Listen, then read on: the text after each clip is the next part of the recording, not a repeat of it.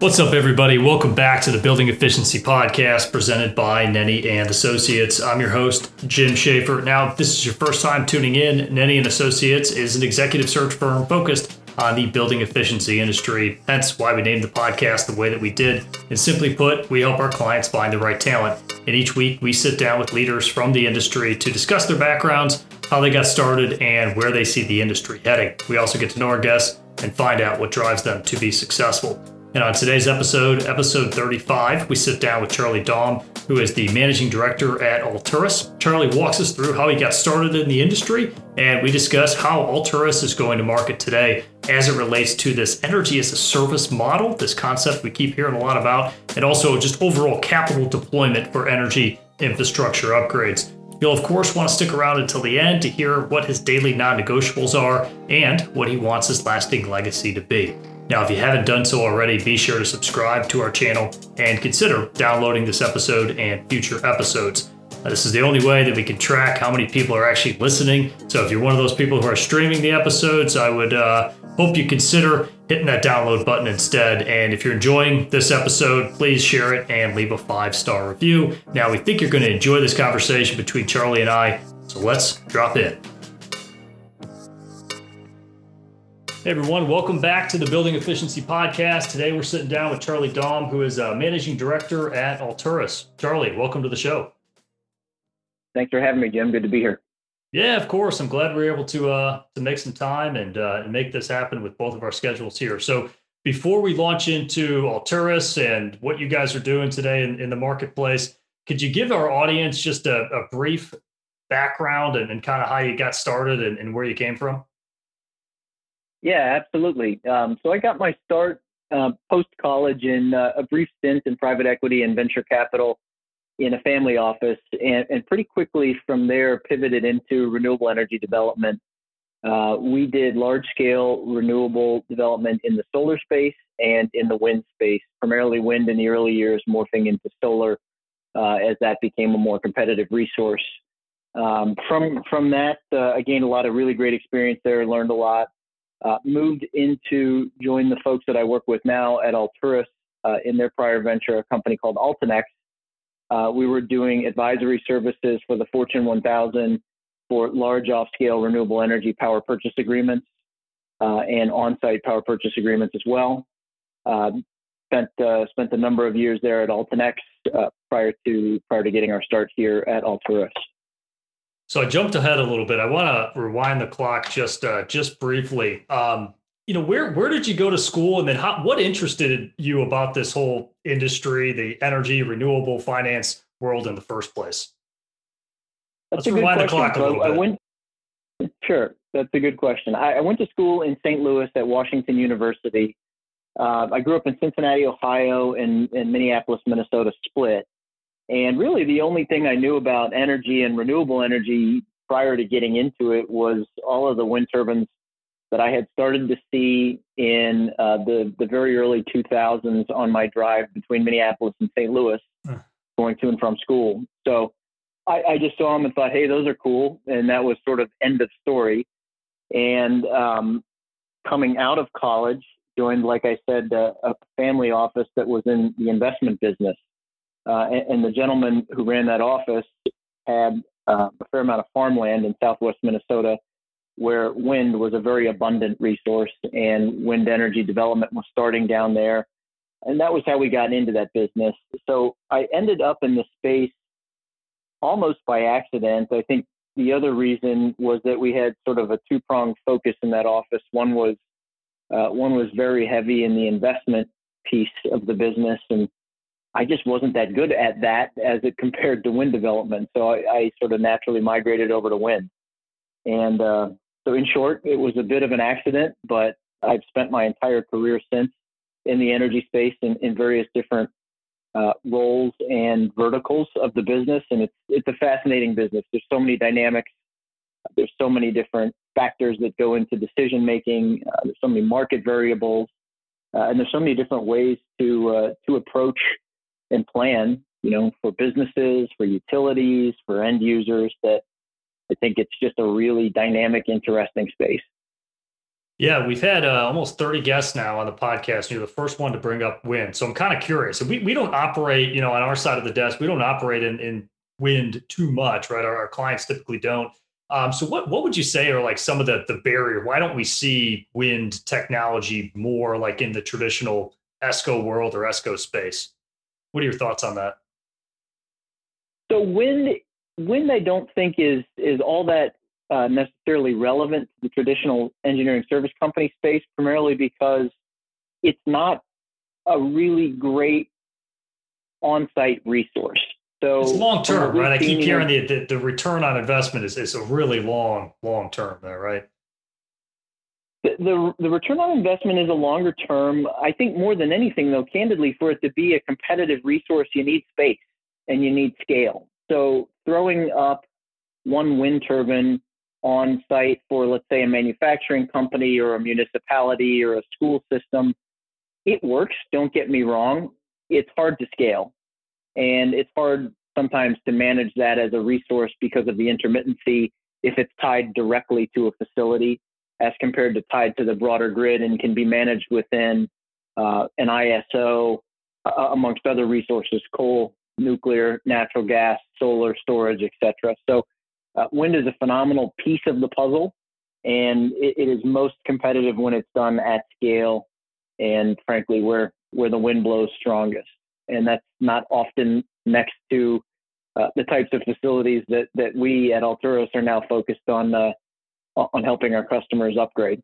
Makes sense. No, I was curious. I just wanted to pick your brain on that. So I appreciate that insight. So yeah, you brought us up to present day. You're at Alturus. It looks like Alturus, relatively new organization, but I know you've been in the space for a while. So could you just give us a little bit of a background on Alturus, who you guys are, and just how you're going to market today? Sure, I'd be glad to. So at Alturus, what we're focused on is providing strategic infrastructure advisory, energy and management, comprehensive project finance services to the Fortune 1000.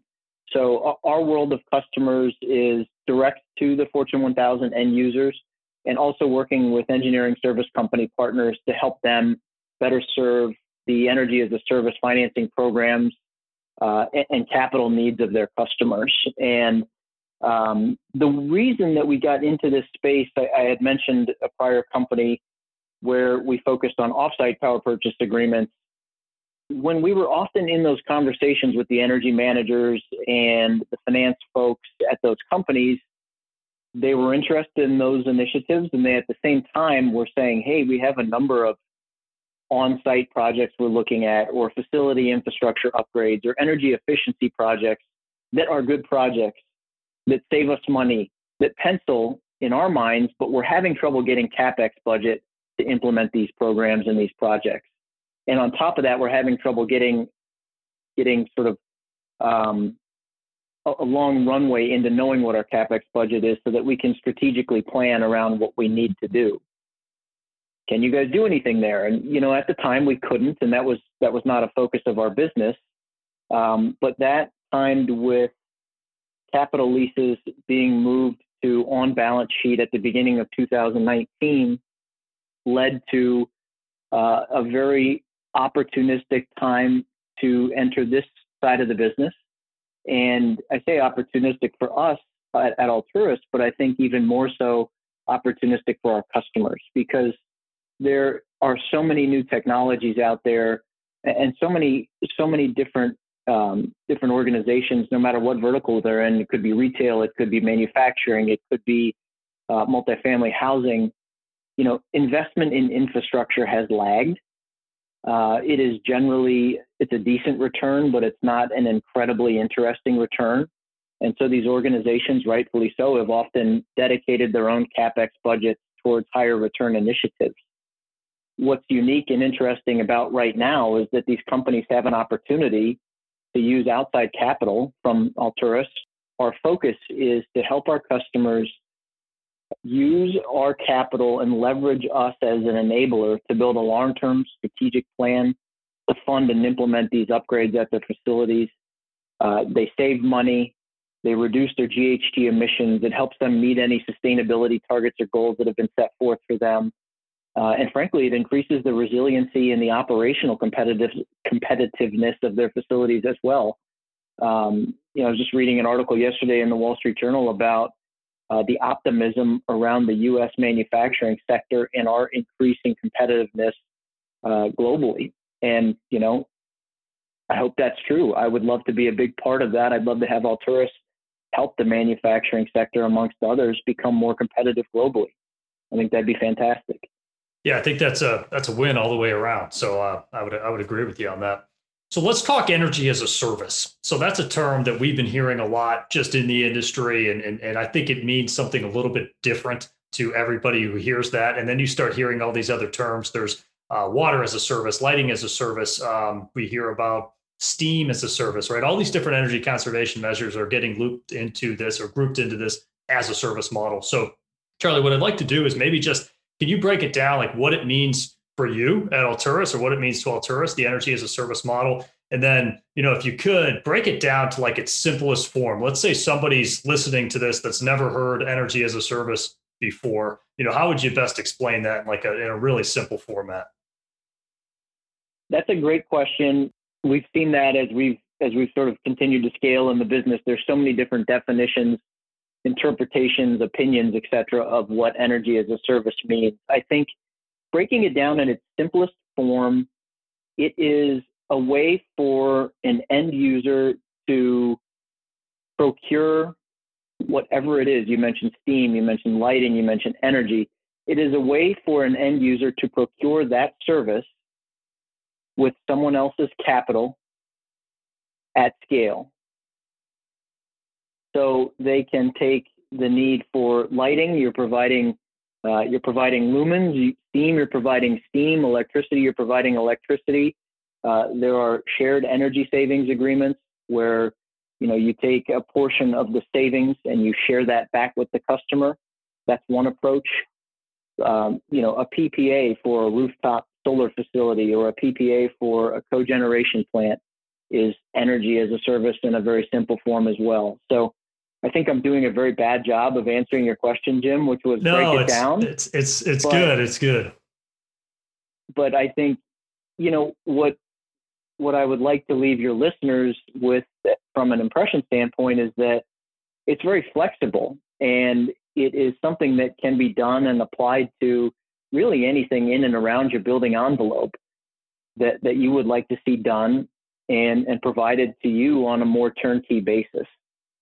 So there's an incredibly increasing world of opportunity for the end user, and corporations are used to procuring other things, as a service. There's software as a service. I would argue that almost all of the IT most of our customers use is procured as a service. They procure, different fuels, different inputs for their facilities for manufacturing and things like that. That can be done as a service as well. So this is an increasing drive towards operational excellence and cost efficiency for the end user. Yeah, and I always looked at it like it removes the objection from the customer saying, "Hey, we don't have that in the budget." Right? When someone presents them with an energy retrofit project, whether it's lighting or HVAC or a turnkey energy retrofit, the first objection you oftentimes hear, no matter who you're communicating with, "Oh, we don't have that in a budget. Call me next quarter, call me next year." I mean, this essentially removes that objection. You have an alternative solution for that, correct? In a very simple form. I know you can go into a lot more layers there, but. Yeah, well, you did about a 1,000 times better job of explaining it than I did, which is embarrassing considering I do this for a living. You're in the weeds. But you're in right. the weeds. You're right. So what our goal at Alturus is not to come in and suggest a solution to you, to say, "Jim, at your company, you need to do X."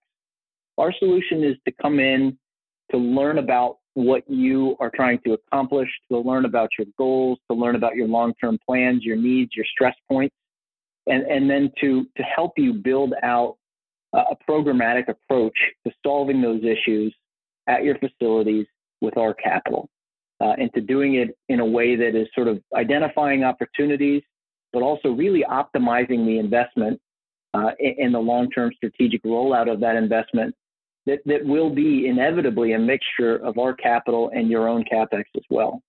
there are certain projects, there are certain pieces of equipment that our customers will 100% want to invest in and own themselves. And what we can help them do is build that plan and optimize their approach. So we are not sort of a single solutions provider. We are not, specific in what we will recommend. We're more agnostic, and we're very consultative in what we like to learn about with our customers, what their needs are and how we can help them optimize their facilities and save the most money that's available to them. Yeah, providing a customized approach that 100% makes sense. So what I wanted to do here was just maybe take a step back for a second and look at where you see the industry heading. Now, you can approach this from like a financing standpoint from Alturus, how you guys are going to attack the market, or maybe from a particular technology or solution. So Charlie, as you look into your crystal ball, where do you see the industry heading over the next, call it 5 or 10 years? I see that the industry heading into a more understood and accepted approach here around the fact that you can leverage and use third-party capital, quote, as a service to help you enable these upgrades and these initiatives that are very valuable. So, and when I say the industry, I don't mean simply companies like Alturus. I mean the entire world of engineering service companies, solutions providers, providers to the engineering service companies and solutions providers, et cetera. This whole ecosystem that we're excited to be a part of here, I think can help the end users do very good things for their businesses. One thing that we've seen starting to take hold and play into the different conversations that we're having is the investor pull-through in ESG goals and sustainability goals and emissions reductions and things like that. And I think that those are driving additional conversations that we weren't having as recently as even 18 months ago. Organizations coming to us and saying, our CFO is mandating that we put ESG and emissions reductions plans in place because Wall Street is demanding that of them to invest in our stock. And so that is driving this movement that, in my opinion, is a good movement for the businesses. And I think sort of the unintended consequence is these businesses, as a result of investing in themselves and their infrastructure, will become much more competitive, much more resilient, and long-term, much more profitable because of this movement. So I think that while initially they might have looked at that as a bit of an annoyance, I think the long-term effect on these businesses as a whole is going to be a very positive one. In a follow-up to that, if you don't have an answer for this, that's perfectly fine. I'm just curious, as you look at like energy conservation measures, let's look at it from cogeneration, combined heat and power. Maybe it's energy storage. Maybe it's some particular lighting technology or HVAC or indoor air quality. As you look at it from like a technology lens, is there anything that you're seeing today that like, hey, this is where I think the future's heading from like a particular energy conservation measure that your clients are looking to invest in? It's a good question. I don't have a direct answer. That's fair. I just was thinking of off the top here. No, the reason I don't have a direct answer is because it's everything is so unique to where you're located and what the different variables are. This is back to an earlier comment I made about the way that the energy market is so dynamic. But if you're in California, you've got a very different operating reality than if you're in Tennessee. If you're in California, the hot topic right now, microgrids. How can you build resiliency? How can you protect yourself from some of these weather forced outages that don't seem to be going away? So resiliency, microgrids, et cetera, huge topic there. But, in other parts of the country where you might have a 3 cent per kilowatt hour electricity rate, the types of projects that are going to be more attractive from an investment standpoint look very different. And then there might be other operational realities of business A versus business B that drive certain moves in one direction or the other. So there's not a silver bullet, and that's part of why I like the Alturus approach. Is it is not, we're vendor agnostic, we're solution agnostic. We're here to help you evaluate your needs and implement, your specific needs. Yeah, that makes sense, and that's a good answer. So I'm all good with that. So let's transition to the last part of the show here. The same four questions that I asked to every guest who comes on. And I wanted to start off here and ask you, Charlie, what are your daily non-negotiables? It's a good question, and I knew that question was coming, having listened to some of your other folks. So thank you for the warning. And it actually forced me to think a little bit. So I wrote a couple down here, and I think this year's been unique and interesting for a million different reasons for everyone that's listening to this, I'm sure. I think for me, I've got a few non-negotiables. I think one is to be very present to my family. I've got a wonderful wife and three small kids, and trying to see the world through their eyes and learn what's important to them, and just be present for them. Right? We've all got busy work lives and a lot of other variables that go through our heads. It's important for me to try to pay attention and be there for my family. And my parents did a fantastic job of that for me, and so I'd like to be able to do the same for my family. I think another thing that is pretty important to me and kind of clears my headspace is exercise. So I try to make that a pretty regular part of my routine. Another thing that I've tried to get better at over the years, and I've had back to my parents, my dad's been a really good coach in this regard for me, is working to be less selfish. And what I mean by that is, I guess probably not uncommon, but I tend to get very focused on myself and what my thoughts are and what I think I need to do and want, and realize that there's a lot of other people with other goals, other objectives, other troubles, and the world's a bigger place than just me. And so I'm trying to get better at that. I got a long way to go, but that's something else I've been trying to work on this year. That's excellent. And let's rewind the clock again to 22-year-old Charlie. You're graduating from college. You're in, I don't know, what did you mention? You're in Minnesota at this point, or where are you located at 22? So at 22, I was coming out of college in St. Louis and moved to Minnesota. Okay. To Minneapolis here to take my first job. I think the easiest, shortest answer is buy Tesla, right? If it's not Tesla, it's buy Amazon. Buy Amazon. I've heard the Amazon one. That question. Live in a box and put every penny you make into one of those stocks and just don't do anything. That's the simple sort of ha-ha one. I think some of the more serious pieces of advice I would give myself is don't sweat the small stuff. I am a worrier by nature. I'm a fairly uptight guy, and I'd love to go back and tell my 22-year-old self a ton of this stuff I used to stress about matters literally zero. And all the time I spent worrying about it was a waste. I think the other thing that would be fun to tell myself is I probably should have gone out and seen the world a little bit more, or a lot more, quite frankly, when it was easier for me to do. Before I had more responsibilities in my life. So those are just a couple simple little ones. Yeah. And what motivates you? What gets you out of bed in the morning? A handful of things. I think I want to be able to provide for my family. I want to be able to have a high opinion of myself. I want to know that, when I look in the mirror, I did everything that I could to do the best I could in the situation I was in, and to make the most of it. And frankly, a fear of failure. I've had a couple difficult things in my life, nothing too major, as compared to a lot of other things, but it's not a good feeling. I don't like that. And when it happens, I always try to grow from it. And I certainly never want to repeat those things. So I think that sort of fear always sort of lives in the back of you and keeps you moving and keeps you going. And, in a business standpoint, when you're out there chasing customer opportunities or chasing deals, one of the worst things is when you see someone else got that deal or got that customer. It's just a terrible feeling, and I don't like that. So I try to stay ahead of that as best I can. Yeah, fear is a funny emotion. It can be a paralyzer or an accelerator, right? So it sounds like you're using it as a non-licensed clinical psychologist. It sounds like you're using it the right way.